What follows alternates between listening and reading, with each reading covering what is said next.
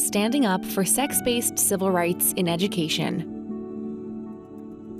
Lessons from the Tuskegee Study. And tools of medical healthcare being turned to tools of social justice. Welcome to Fair News Weekly. To read all of the articles discussed in this podcast, please visit this podcast episode description.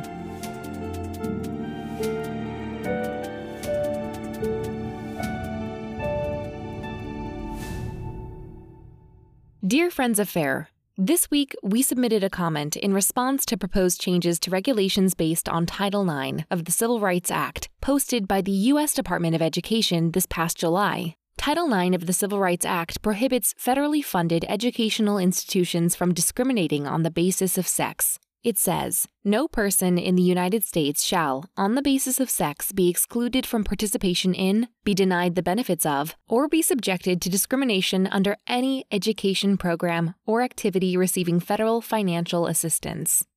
The department's proposed changes add self-determined gender identity as a protected trait for purposes of both sex discrimination and sex-based harassment, require schools and universities with sex-segregated facilities and activities to allow individuals to access activities and spaces that align with their gender identity as opposed to their biological sex, and obligate school and university employees to report conduct that may constitute sex discrimination with no requirement of a reasonable belief that the conduct rises to the level of prohibited sex discrimination.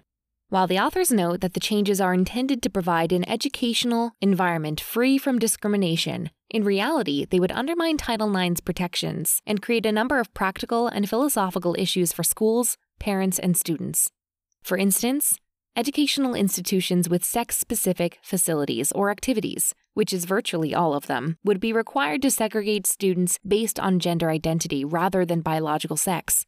This would mean that any student anywhere in the United States who chooses to self-identify as a girl or woman, regardless of biological sex, must be placed on female sports teams, live in all-female housing, participate in female-only sex education classes, be eligible for school-sponsored scholarships reserved for females, and use communal locker rooms and other facilities designated for females. FAIR's position is simple.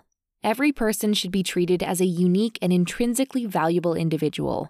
We should address topics such as gender with comparison and respect for all, and we should recognize the scientific reality of biological sex with respect to policies and provisions in schools and institutions. The decision of whether to segregate students based on sex or gender identity should be left to the democratic process, whether at the federal, state, or local level, and not mandated unilaterally by the executive branch of the federal government, which the proposed amendments to Title IX would in effect do. This is why we oppose these amendments, and have provided our own recommended changes that would help ensure dignity and compassion for all, without undermining Title IX's protections, and without relinquishing what we know about the scientific and practical realities of sex differences. Yours, Byron Bartning.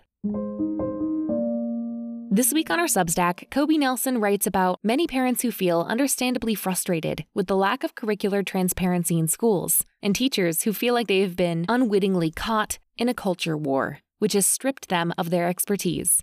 Nelson explores the possibility of self-empowerment and constructive rather than destructive self-talk as the potential solution to this lack of trust. If we contextualize ourselves, Nelson states, in a way that is negative or antagonistic, we will inevitably fall into this pattern when engaging with others. This kind of self-talk is what professor and rhetorician Eric Smith discusses when he writes about intrapersonal empowerment. According to Smith, the intrapersonal serves as both a key to the door of empowerment and the ability to walk through that door. To put it simply, the way we regard ourselves internally affects the way we interact with the world around us. This is important to think about, especially when there is declining trust within a community over difficult issues. For the New York Times, FAIR advisor John McWhorter writes about what he calls the fashionable ideology of our movement, in which we're encouraged to think it's somehow anti-racist to excuse Black and brown people from being measured by standardized testing, and how other factors can and should be considered to explain disparities in test scores between racialized groups. McWhorter writes, "Let's recognize, then, that calling something like a credentialing exam racist is crude. It flies past issues more nuanced and complex. Heath's study doesn't have all the answers, and there are many working-class homes in which children are prepared with the conversational and analytical skills required to excel on standardized tests. But we might absorb the reality that circumstances will leave some people better poised to take tests than others, and that will mean pass rates on such tests will differ, according to race, at least for a while. For the Network Contagion Research Institute, FAIR advisor Pamela Paresky joins Alex Goldenberg, John Farmer, Lee Jussum, Ph.D., Lori Sutton, M.D., Danet Finkelstein, Christian Ramos, and Joel Finkelstein, Ph.D., to describe research suggesting that a community promoting self-harm, specifically cutting, is circulating graphic and bloody depictions of self-injury on Twitter, and that the vast majority of this content is in direct violation with Twitter's suicide and self-harm policy. Twitter hosts a massive community that glorifies and encourages self-harm, specifically cutting. Graphic photographs of what appear to be bloody self-injury by people who have sliced into their skin continues to proliferate. Many such tweets garnering unusually high engagement given the small number of followers of the posting account. Photographs and other images are accompanied by slang terms for blood as well as for the depth, pattern, and complexity of cuts. Photographs depicting wounds that are bloodier and more severe, more dangerously deep, and more complex in number and/or design of cuts are more widely circulated than those that depict less serious wounds.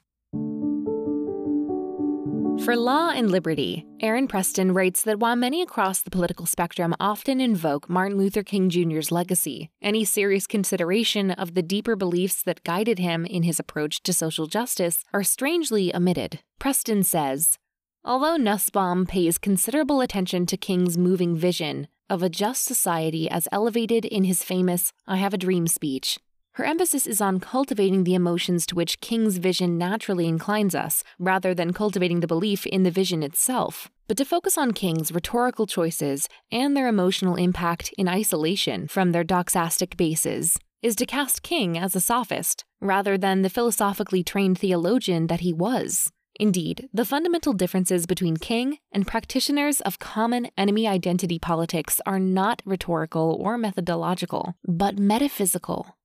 The reason King spoke as he did and the reason he practiced common humanity identity politics is that he had a clear philosophical vision of our common humanity, understood not merely as an inspiring phrase or idea, but as a bedrock reality.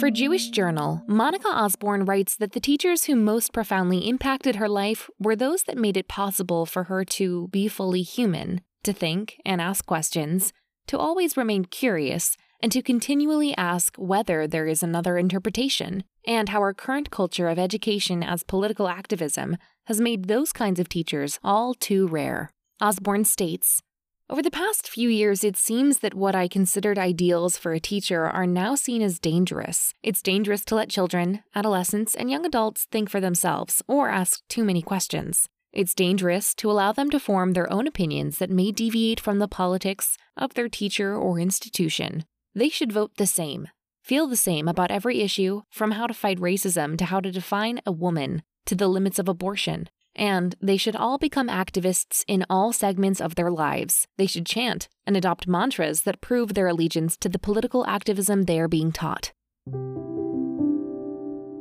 The editors of Free Black Thought take a deep dive into diversity, equity, and inclusion programs in an effort to make available for parents, educators, and all who care about K-12 education information about some of the potentially harmful ideas and practices around race that have become increasingly prevalent in K-12 education.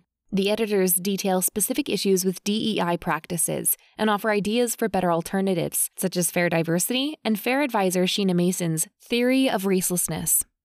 We at Free Black Thought, they write, are confident that a better world is possible. We are also quite certain that the existing DEI industry does not have the practical or conceptual resources to help us create it. We hope that the alternatives to DEI that we've presented here inspire you. We truly believe that we can heal the wounds inflicted on our society by bigotry past and present, so long as we all focus on and affirm what we all share as Americans and as human beings, created equal. Our children are depending on us to do so.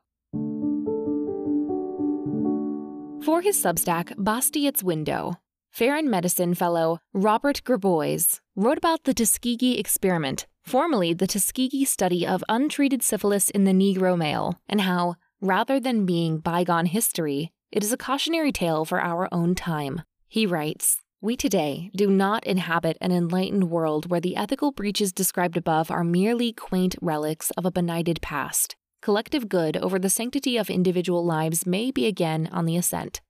In 2021, the American Medical Association and the Association of American Medical Colleges resurrected the Harvey Jordan Abraham Flexner vision in their Advancing Health Equity, a guide to language, narrative, and concepts. This document implored doctors to shift the narrative from the traditional biomedical focus on the individual and their behavior to a health equity focus on the well-being of communities. As technology and bioethics researcher Christine Rosen said of the document, the tools of the medical profession are to be turned not to better healthcare, but to social justice.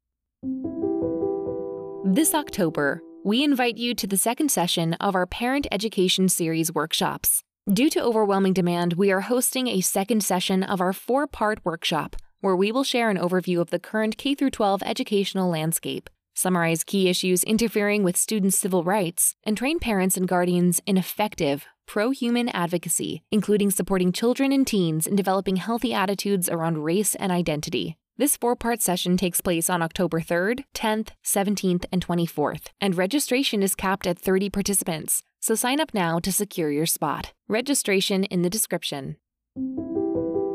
Join FAIR in Medicine on Monday, September 9th at 5 p.m. Eastern for our webinar, a conversation with Dr. Erica Anderson and Grace Ladinsky-Smith, a pro-human approach to adolescent gender dysphoria.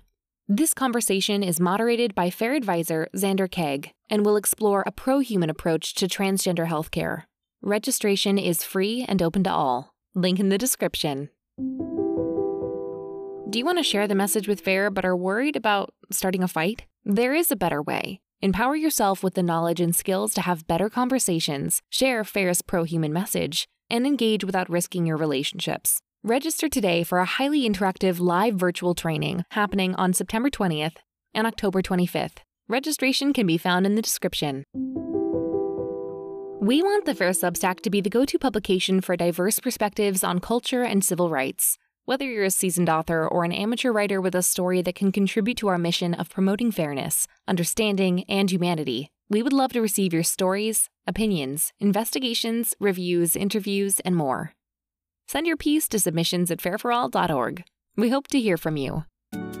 Finally, if you liked this podcast, subscribe, share it with a friend, and leave us a rating and review. Make sure to check out our newsletter and weekly roundup to read more into any of this week's stories, or visit the episode description. Donations are always welcome at fairforall.org/donate.